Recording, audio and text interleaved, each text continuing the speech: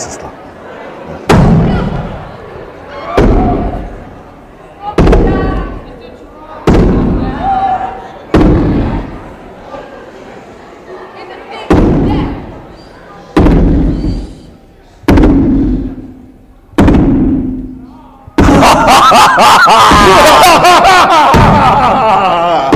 I love being a demon. Let's tear them apart.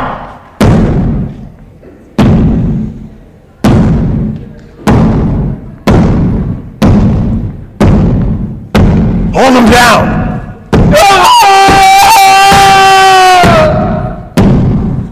Let me get the sledge.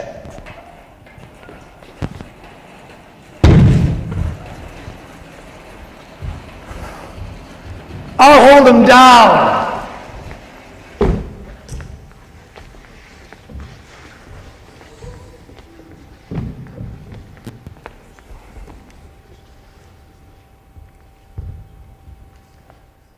Tear them apart.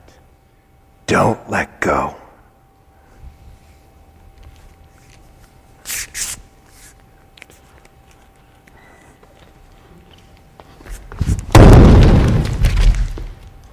Again. Again! More! That's the wrong tool! It's the wrong tool. It's the sledge. This is the tool we want. Come on, let's split this guy wide open!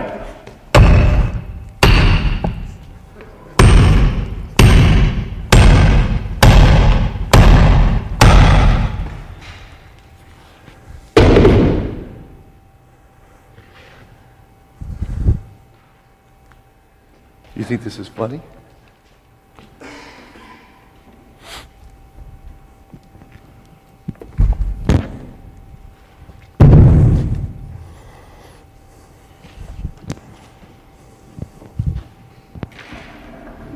This form is about fire.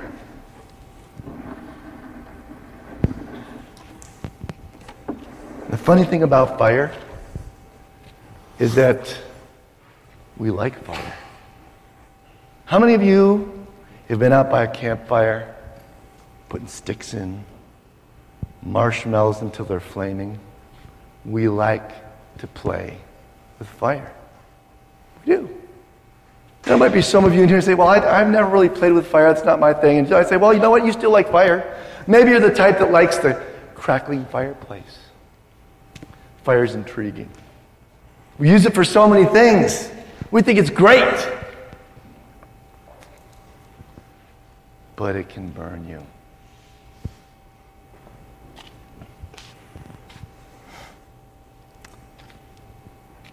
Fire is like what Satan wants to use. He wants to draw us in, allure us with the notion of fire. Sometimes he uses a sledgehammer, blunt force instrument to destroy. He likes that. Had some effectiveness, Glenn. Had some effectiveness. Other times he likes to use something equally destructive, a wedge. Very different in their approach, but destructive nonetheless. We're going to talk about both today and try to make you understand the far-reaching impact that Satan has on you every day. There's a lot of times we think of our lives as, oh, you know what? This would be funny or this and that. And we don't realize that Satan's at work trying to use a sledge or a wedge on us to cause disruption, to cause despair, damage. He's all about damage. And he's trying to cause damage in your life every day. Let's pray. Our awesome God, together we come before you because you are all-knowing, all-being, all-present, and you've been in our lives But Lord, we also know that we have an enemy that looks to cheat his way and lie his way into our lives as well. We pray that this time that we can spend together would be honor and glory to you to identify who our enemy is. And that we can also look at the battle that's being waged and honestly question ourselves as to who are we fighting for. Ask, Lord, that you'd be in this place, that you would hold the devil at bay as he tries to get in these doors, in these windows, in our minds, in our ears, in our eyes. Hold him at bay, that your name would be glorified. In your Son's name do we pray it. Amen. Galatians 6:12, for we wrestle not against flesh and blood, but against principalities, against powers, against the rulers of the darkness of this world, against spiritual wickedness in high places. This verse tells us that this warfare is happening on a plane that we don't even understand sometimes. That we're being attacked in ways that we don't even realize the enemy. This also tells us that we're attacked every day. That there won't be a day in your life that Satan won't look at you and just salivate.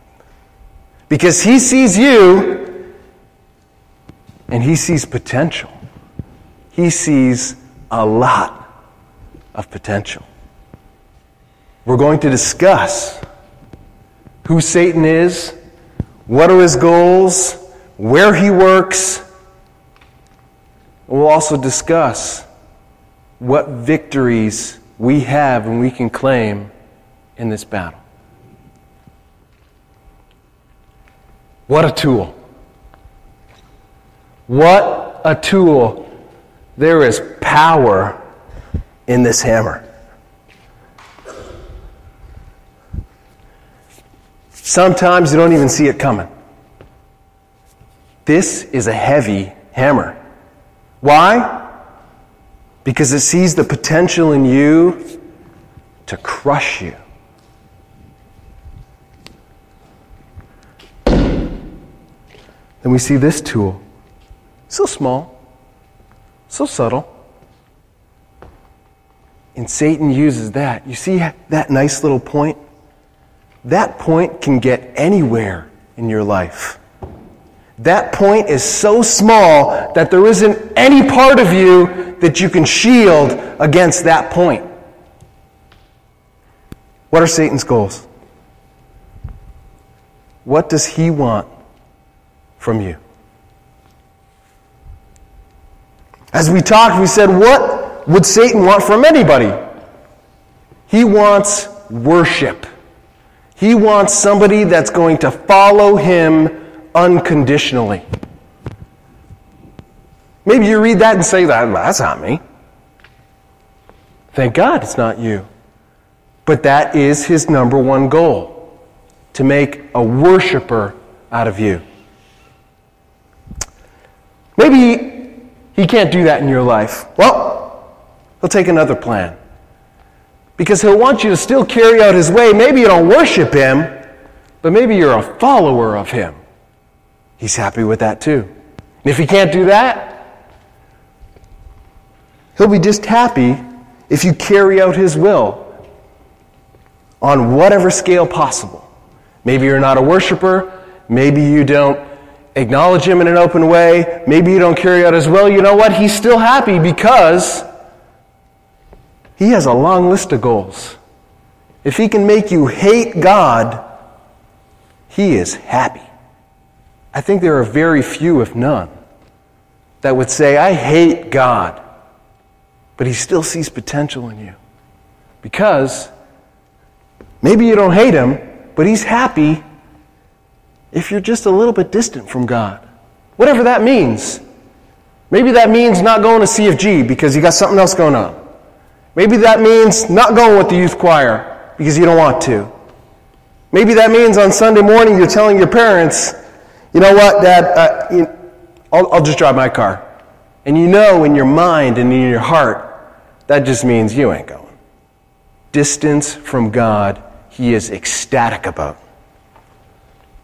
If you can't get that, he says, you know what? I know how you've been created. I know, Mr. Man, that you like that girl. I know, young lady, you find him attractive. He's been taking creatine, and man, those muscles are getting pretty big. He's grown a bit too, I think, and look at his shoe size.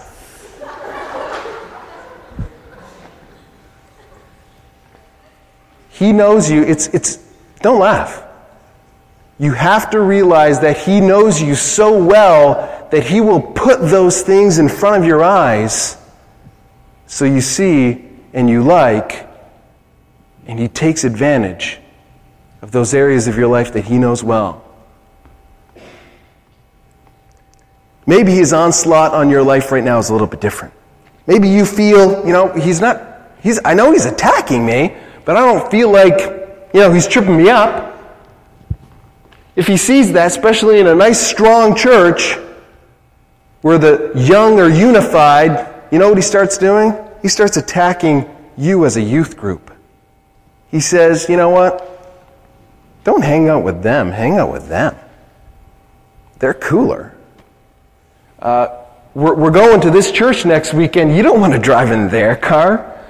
Can you imagine the awful few hours in that car? Go in that other car because they're better. He will attack you as youth. If he can't do that, he makes you look at the world and say, that looks pretty good out there. This church thing, we've created all these rules, and the Bible says something, we have a really, we have a take on it that it's so hard. Makes us love the world.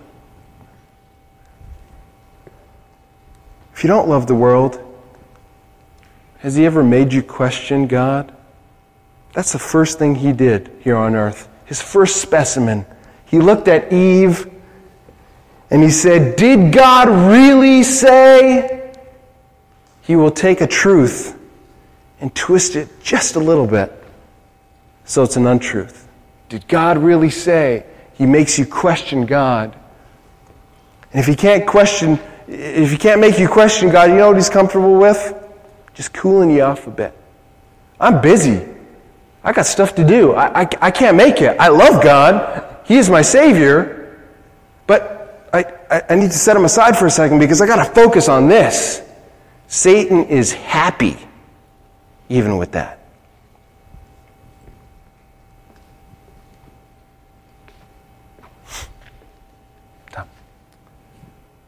Nice slab of meat, huh? Thick, juicy, red. Glenn comes from a family that had some butchers. It's marbled. Glenn and I, in preparation for this form, read a book called The Screwtape Letters by C.S. Lewis, same guy that did all the Narnia books. And this book was very different than any book I ever read before. I had started reading it years ago and never finished it. I reread it. It's amazing. This book is literally a series of letters between an experienced demon called Screwtape and his nephew that was an inexperienced demon. And they banter back and forth about how to deceive, destroy, and distract people. And one of the quotes that we pulled out of there was phenomenal because it changes your perspective of evil and Satan versus God. It's not just one army or the other. Who are you fighting for? Look at this quote. To us, and this is the demon speaking, a human is primarily food. Our aim is the absorption of its will into ours, the increase of our own selfhood at its expense. We want cattle who can finally become food. He, meaning God, wants servants who can finally become sons. Do you see the dramatic difference in outcome? God is drawing you in and saying, I want you to be my son and my daughter. Satan's saying, I want to feast on your flesh and consume you like a piece of steak.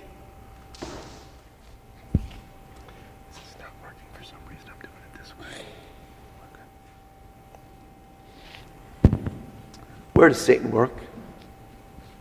Satan has all kind of venues, all kind of arenas, big and small, to affect his impact on you.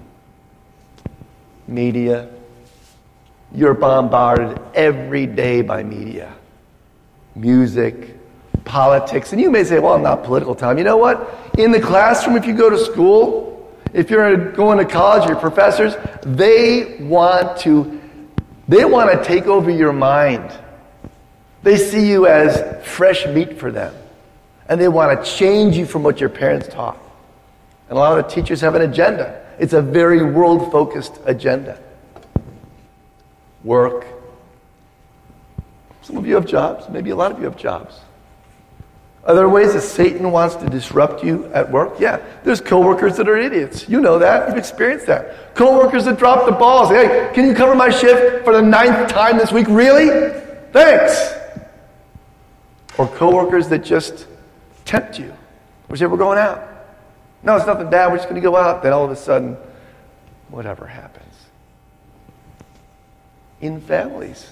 Satan is at work in your family. When he sees your family, if you've got a family that's a Christian family especially, he wants to disrupt that. He wants you to fight with your siblings every day, all day. He wants you to have problems with your parents. We don't think of it sometimes. We just say, oh, you know what? Mom and dad are overbearing. I know they're trying to teach me, but they got so many rules. And we start to try not to be around where they are. We start to physically distance ourselves. But I didn't see you all day, Dad, Mom, because I made it a point to be apart from you. Because you're irritating me. You're trying to control me. And Satan says, doesn't it feel good not to have them bother you all day long? Isn't it a nice feeling to drive in the car for the first time without Mom and Dad there? Small mistake, no one says a word. It's awesome. When you're apart from supervision, Satan has an inroad. In churches, Glenn already talked about that. Satan wants your CFG to be a difficult experience. He wants to motivate you in ways to not go, or to sit in the back and make snide comments. Or maybe you're a Christian, and Satan says, you know what? You are so busy. You are so busy, you really should not get involved in leadership of the CFG. Don't be part of that planning for the event. Don't even think you've got the skill set to plan a meeting. No, that's really for other people. And what I love about that is, you know, when you're 13, and I've said this before in different venues, I'm going to say it again because it's part of me. When you're 13 years old and you first start going to CFG or whatever it is for your church, 12 years old, and you get to go to CFG, you're psyched to go to CFG. It's awesome. And those first few years are amazing. And then as you transition and maybe you become a believer, all of a sudden, you know, it's really for the younger ones. I don't like tolerating the chitter-chatter from the 13-year-olds. I just can't take it. I'm 16. I'm 17. I'm 18. I'm 19. I'm in college. I'm sophisticated. I can't handle these little kids. I'm gonna drop out of CFG. You know what that makes you? That makes you the ultimate loser. Just when these 13-year-olds are coming in and they need you to be a leader, you're like, no, I can't really bother. You are a loser. It's your time to strap in and get some of the work done. Yeah. God will often challenge you as a young Christian to try something new, and you're not comfortable. There's a lot of things I did. I wasn't comfortable. I first started teaching at VBS. I was like, I have no idea what I'm doing. Doing presentations, I've done tons of them by now, but I'm almost middle-aged.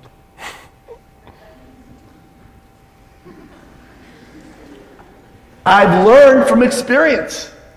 I knew that if Glenn and I would come out here and just stand here and start talking to you, endlessly talking in a monotone voice, we would lose you. So we thought, let's bring a sledgehammer. Let's bring a wedge. Make some noise. Have some fun. Satan wants to work through you to discourage other people, and he wants to discourage you. He wants to work in your mind, putting seeds of thought in there. He wants to work in your heart to separate you from people, to make you discouraged, to make you say, oh, you know what? I'm thinking of becoming a Christian, but this church it's really not quite for me. That's all Satan's work. It's not your intellect making a rational decision. It's Satan's work trying to deceive, disparage, create discord and dismay. The list goes on and on. I added some things in my book here. Satan wants to discourage you in relationships. He wants you to get involved in relationships at an early age and create all kinds of havoc. He loves that. He wants to create in your friendships battles, struggles, vindictiveness, conniving. Satan loves to use adrenaline. Did you know that?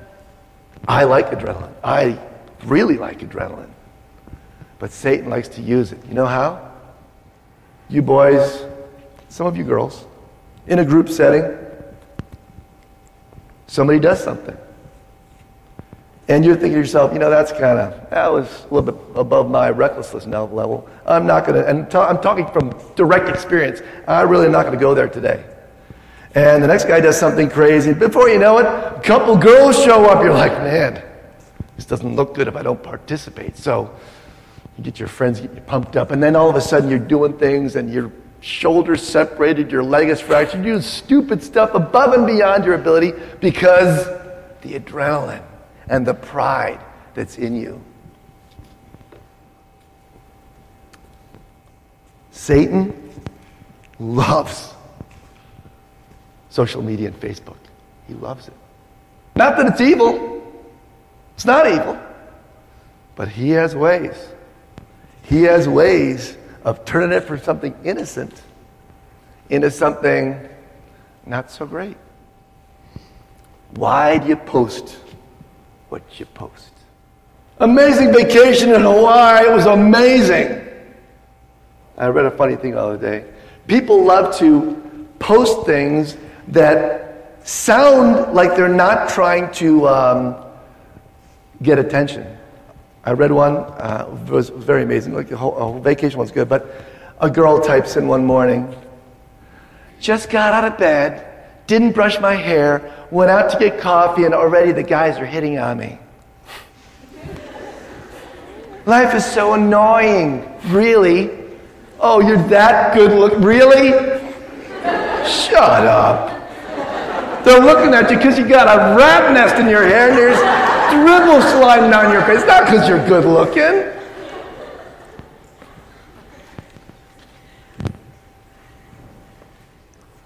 Guys, you do the same thing. This 357 Hemi I dropped in the car is amazing with nitrous, but I just blew the gaskets. Bummer. Oh, that had nothing to do with you spouting about your car. Really. That could turn into another form altogether. Just think about it. Satan wants to mess with you in all these areas.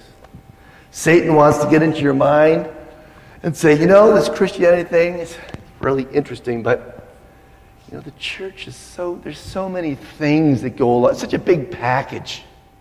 Just live like the Bible says you're supposed to live, and don't worry about the whole church. The baptism thing is water, and it's like public spectacle. It's not for you. It's just too much of a package, really. Or the squabbling in church. You look at the squabbling, which happens in every church. You're like, you know what? It's just not right for me. Where do I tell my story? I'm about to turn this later. Yeah, I like this picture, Tom. It's a nice picture. It is such a nice picture. Happy couple. Attractive Very. couple. Yeah. Relatively speaking. Wow. Yeah. And you know what I thought of is... Don't tell me, demon brother, you want to take them down? Come on. You know how much damage I could do to these people? This is going to be awesome. What are you thinking? What you thinking? You love that tool. Oh, the sledge of choice for a demon. Because he looks at this happiness and it makes him sick. So what do you suggest? What do you propose, demon friend? Well, since the sledge is the best tool, my demon friend,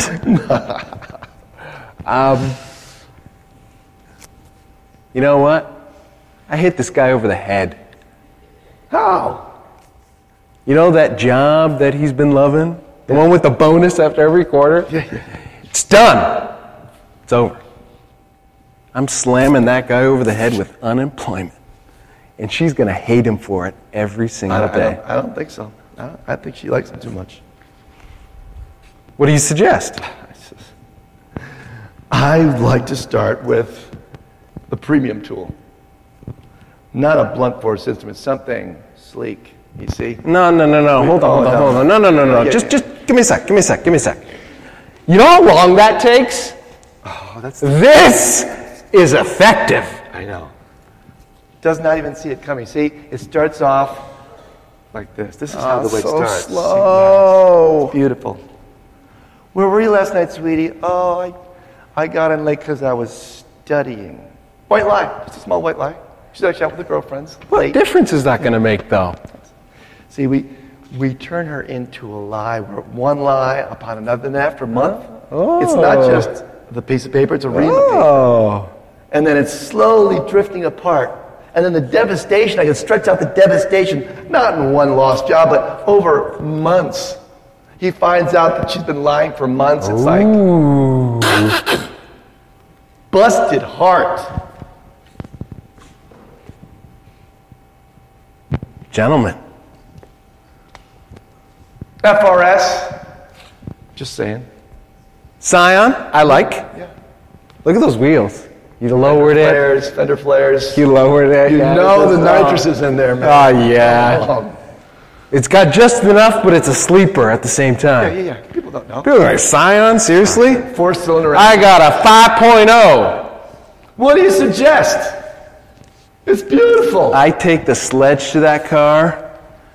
One night, twisty road, little bit of mist. You see where I'm going. I see where Bam, on the tree. Oh, wrapping it. Oh, yeah. Wrap. Yeah. Oh, that's nice. I tend to differ because once again, it's blunt. It's just too fast. I like the drip effect. See, what's going to happen is the nitrous is going to cause a problem with the injectors. See? And it's going to be $1,400. Then 3 weeks later, the suspension that he lowered. Oh, yeah. Cracked the spring. Oh, man. Another $650. And over a course of months, he's going to be broke and hate the car because it's killing him.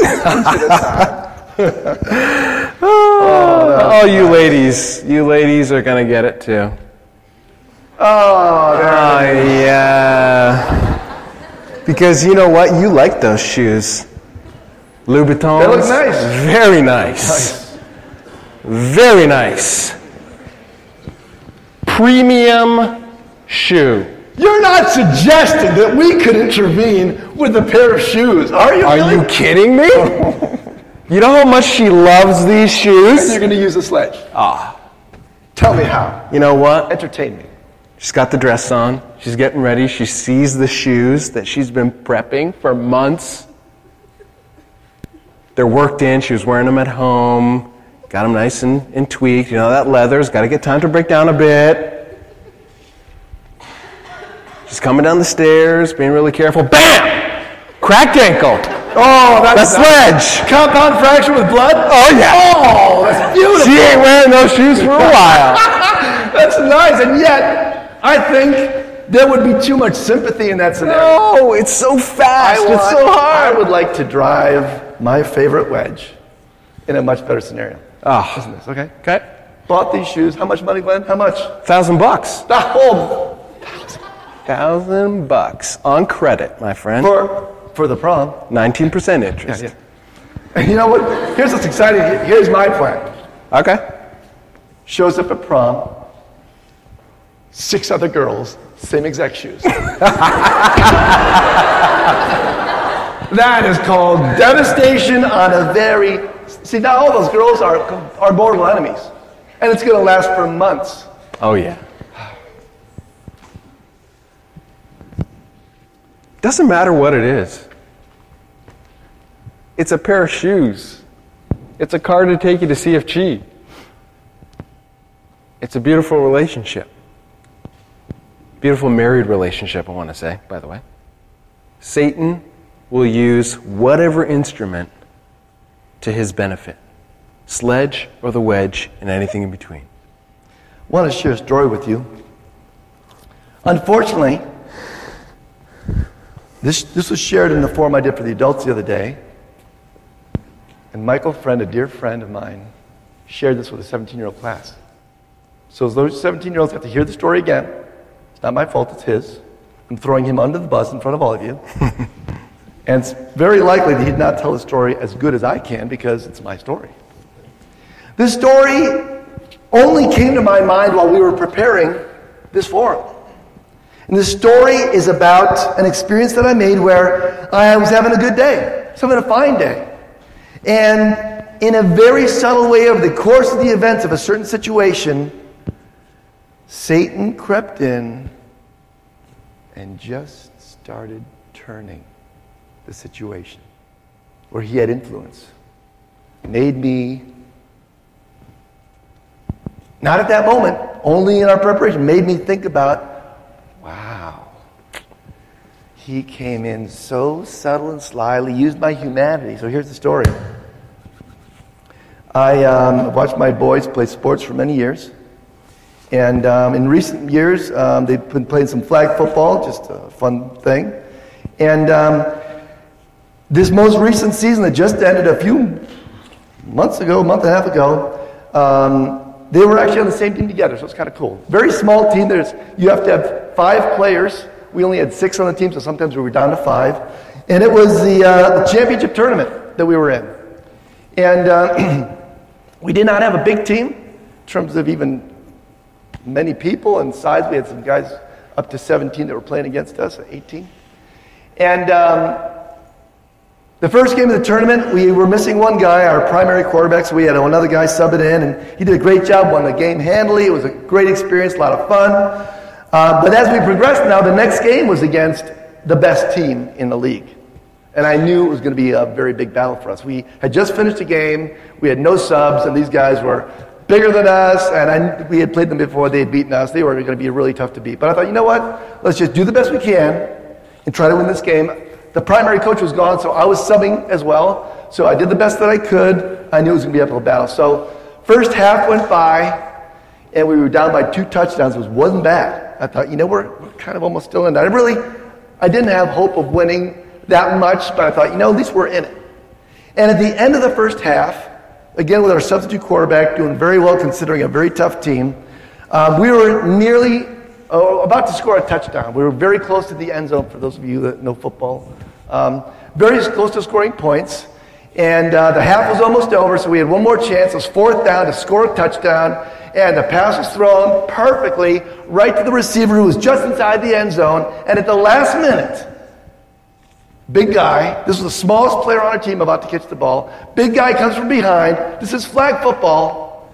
Hammers the ball down and flattens our guy. Flattens him. The smallest guy on our team. He's 14. Look, small kid. Great athlete.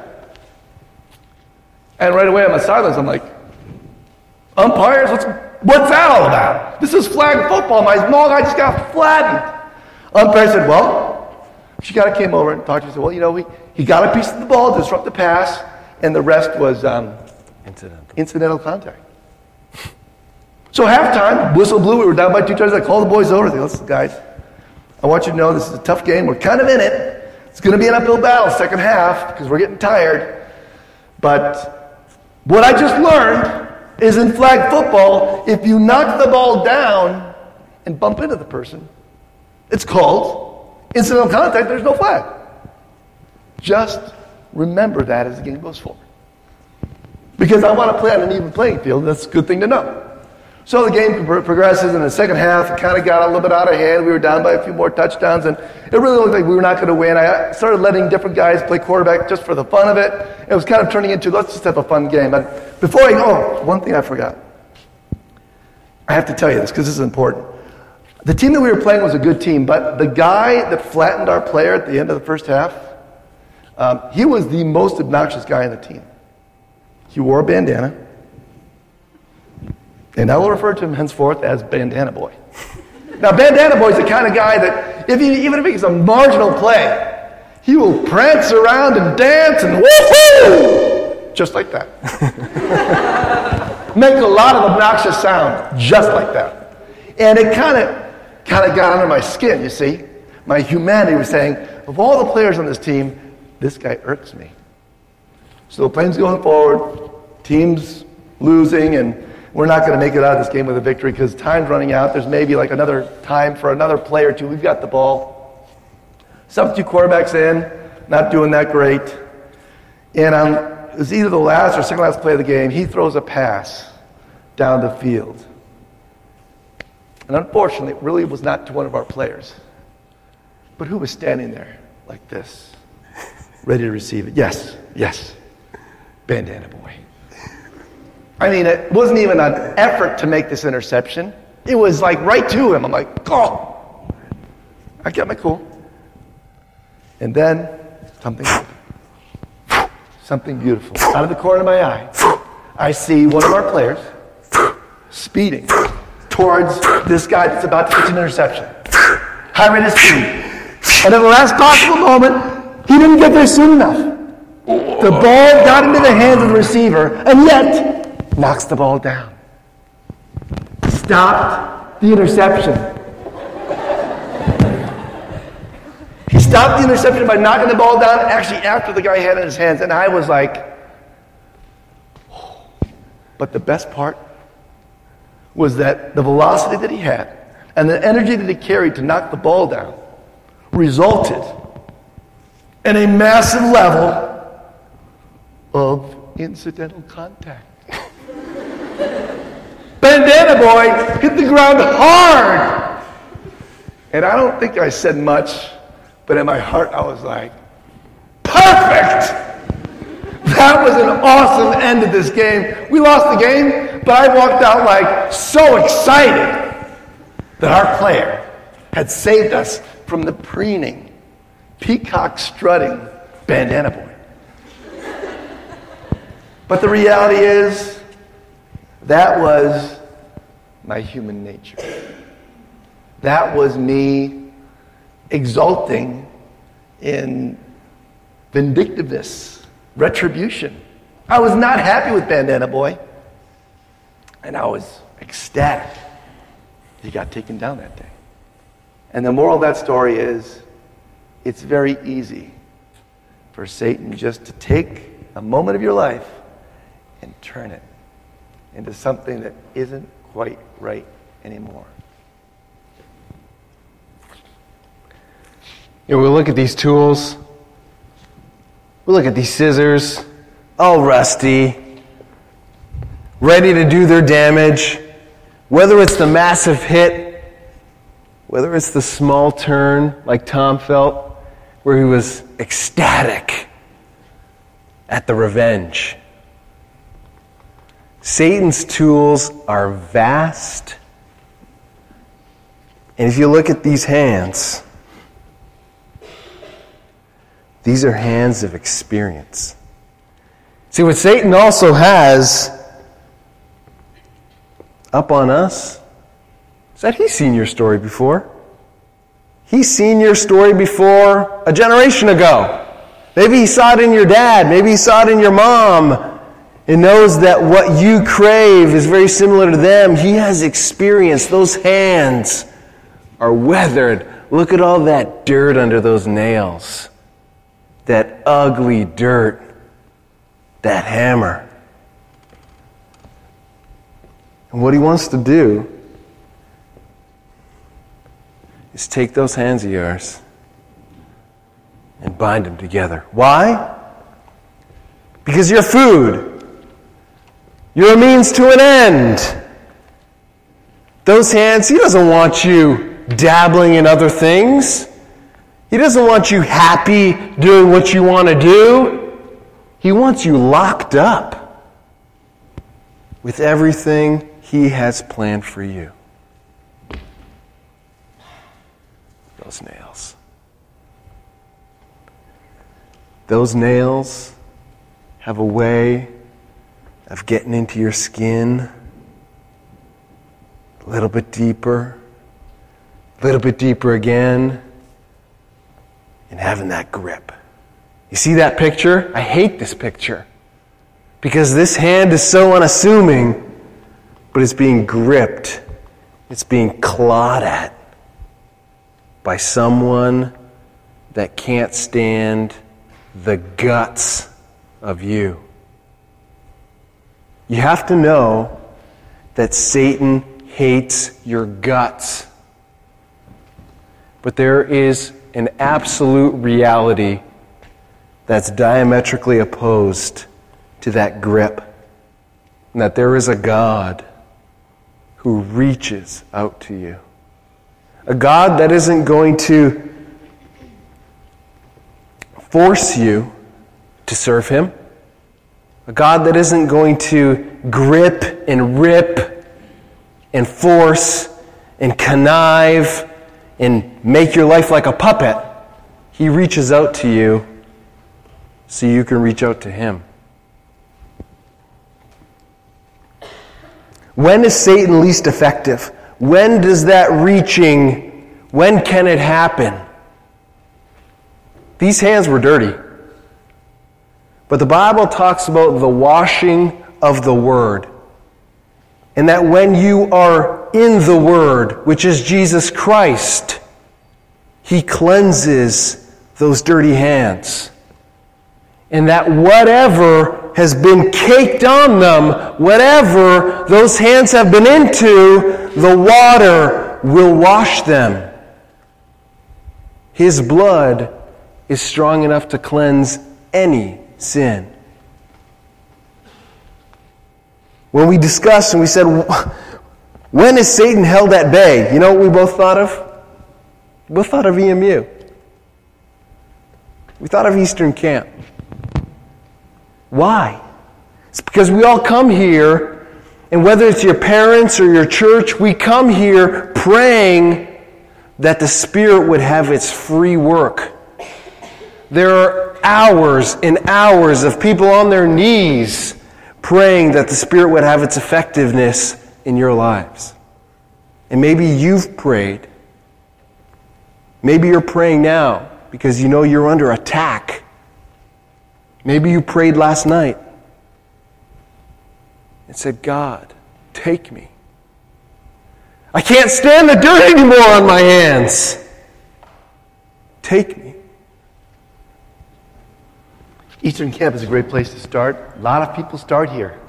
Go home, the washing of the Word, talking to a minister, talking to a mentor. But you have to also realize that you are heavily influenced by the people you hang around. If you hang around people that are not inspirational to you, that are not helping you become a better Christian, it's not going to go well. You have to pick your friends really carefully at school. Who's mentoring you? Even if they're in church, is this the guy that's mentoring you? Spiritually speaking, is that what the people you hang around like? They're sloppy in the Word. They're not that motivated. They're not involved in CFG. They're like, no, don't worry about it. No, let's not worry. No. This is not the kind of spiritual mentor I want you to have. Ladies? Nope. Same deal. This is not the picture. And you know, it's a physically ugly picture, but spiritually speaking, these are not the people that you want to aspire to hang around. This is a cool image I found. It reminds me of like a Christian warrior riding on the Lion of Judah, blindfolded because God's leading the way, but he's got the sword. He's got the shield.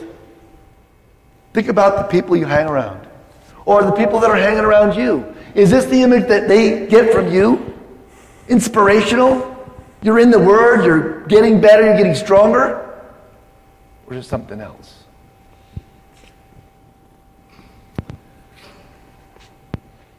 Glenn and I want to do something that, as far as we know, has never been done before. But we figured this is a great venue for something new. We wanted to leave you with almost like a little sermonette snippets to inspire you. And so we're going to do something called tag team preaching. Tag team preaching. Tag team preaching. We're spending the last few minutes of this forum covering first 4 areas of temptation that are a battle for you going home. And we know it. And then 4 areas that we want to inspire and encourage you in.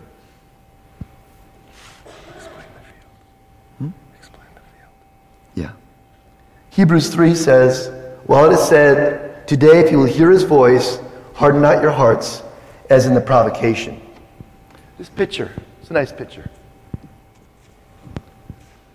What's the guy doing? Beautiful green field. He's sitting there like this. A lot of you spiritually are in the chair right now. And you're thinking. And the field is there ready for you, but you're thinking because the main thing in your mind right now is that, you know what, I like this green field. I think Christianity is a great thing. The green field of Christianity is amazing, but I think I'm going to wait a little bit on that. Satan's saying Christianity is a great idea for tomorrow, just not for today. Satan wants you to understand that Christianity is a great idea, but not for today. There's still 2 nights left at camp. You may get called, and then Friday night you may even get called again for the umpteenth time, and you may say, you know what? I definitely got called. I'm so glad God's calling me, but I'm not going to respond today. He's an executive. He's got that suit on. He's worked hard to get there. Maybe you've worked hard to get where you are. And you know what? This Christianity thing seems like a lot of work. I got to do this. You want me to be a leader in CFG? I got to go to CFG. Then I got to go to Saturday night. Then we got Sunday a couple times. And then choir on Tuesday. That's a lot of work. I got my own stuff going on. This is not for me. You know why? Because I'm the top brass. I'm an executive in my own world. I call the shots of my own life. I don't want somebody else calling the shots for my life. I'm too good for this. Dumb. My plate is full. I got so much going on. You know, there's school. I'm getting into a new school this year. I've got a lot of homework. There's so much stuff going on. This Christianity thing is just very time-consuming, and it's just too much for me. Let me read for you an amazing verse. This is out of the Amplified, out of Luke 21. "But take heed to yourselves and be on your guard, lest your hearts be overburdened and depressed, weighed down with the giddiness and headache and nausea of self-indulgence, drunkenness and worldly worries and cares, partaking to the business of this life, and lest that day come upon you suddenly like a trap or a noose." I've seen the church. I've seen the people in it. You know what they are? They're a bunch of hypocrites. The Bible tells them what they do. They don't do it. I heard what my uncle said when he didn't think I was listening. They are a bunch of hypocrites. I don't want anything to do with this church. Not for me. Not a church of liars that say they follow the Bible, but they don't. I don't want anything to do with it. Okay, we're done talking about negatives. We're talking about positive things now. We want to encourage you in 4 different areas that you need to ask yourself very critically going forward in life. 4 areas that are important to everyone in this room. Edify them, brother. Decisions. You got decisions to make. You're here at camp and you've been called and you have a decision to make. Bible talks about this in Isaiah 55. "Ho, everyone that thirsteth, come ye to the waters. And he hath no money. Come ye, buy and eat. Come, buy wine and milk without money and without price." Come to Jesus. You have a decision to make.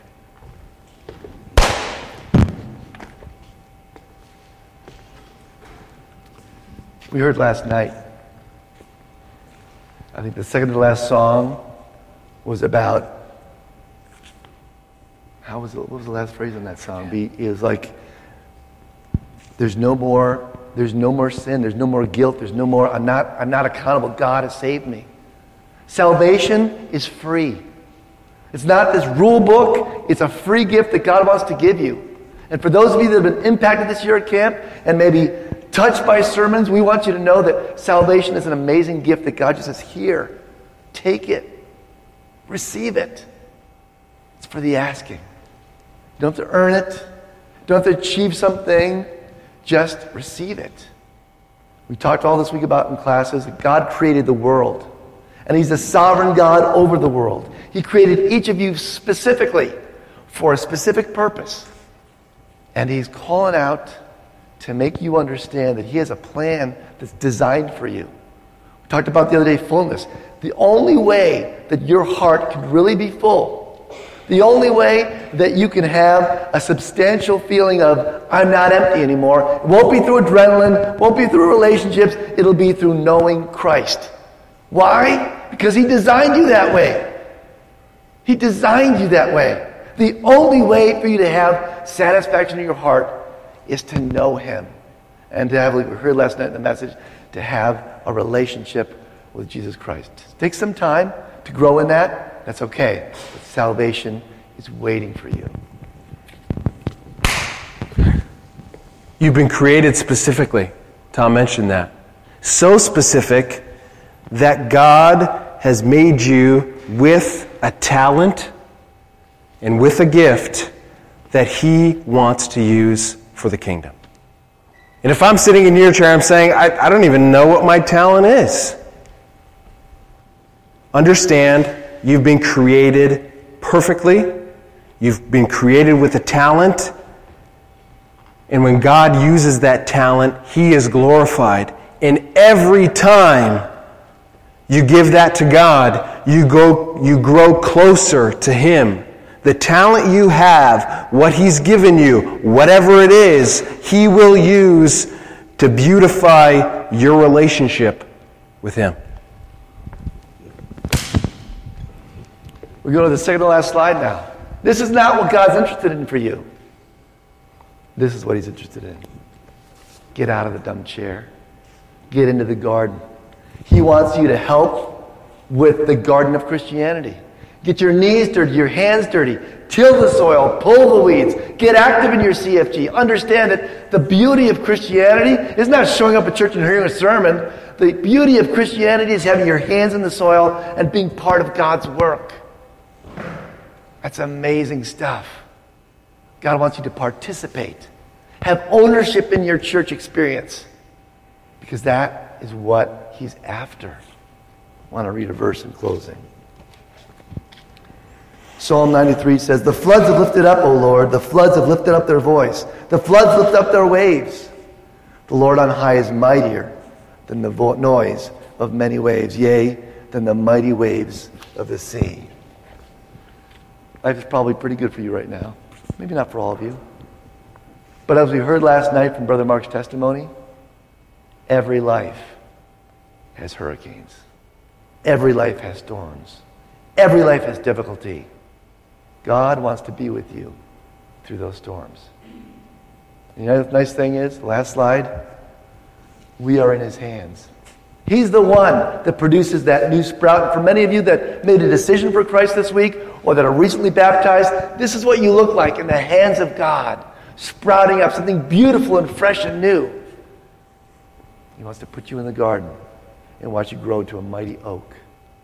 Don't let Satan, with the sledge or the wedge or the fire, disrupt you in your walking to have a great relationship with God. That's what He wants for you, and that's going to make you filled.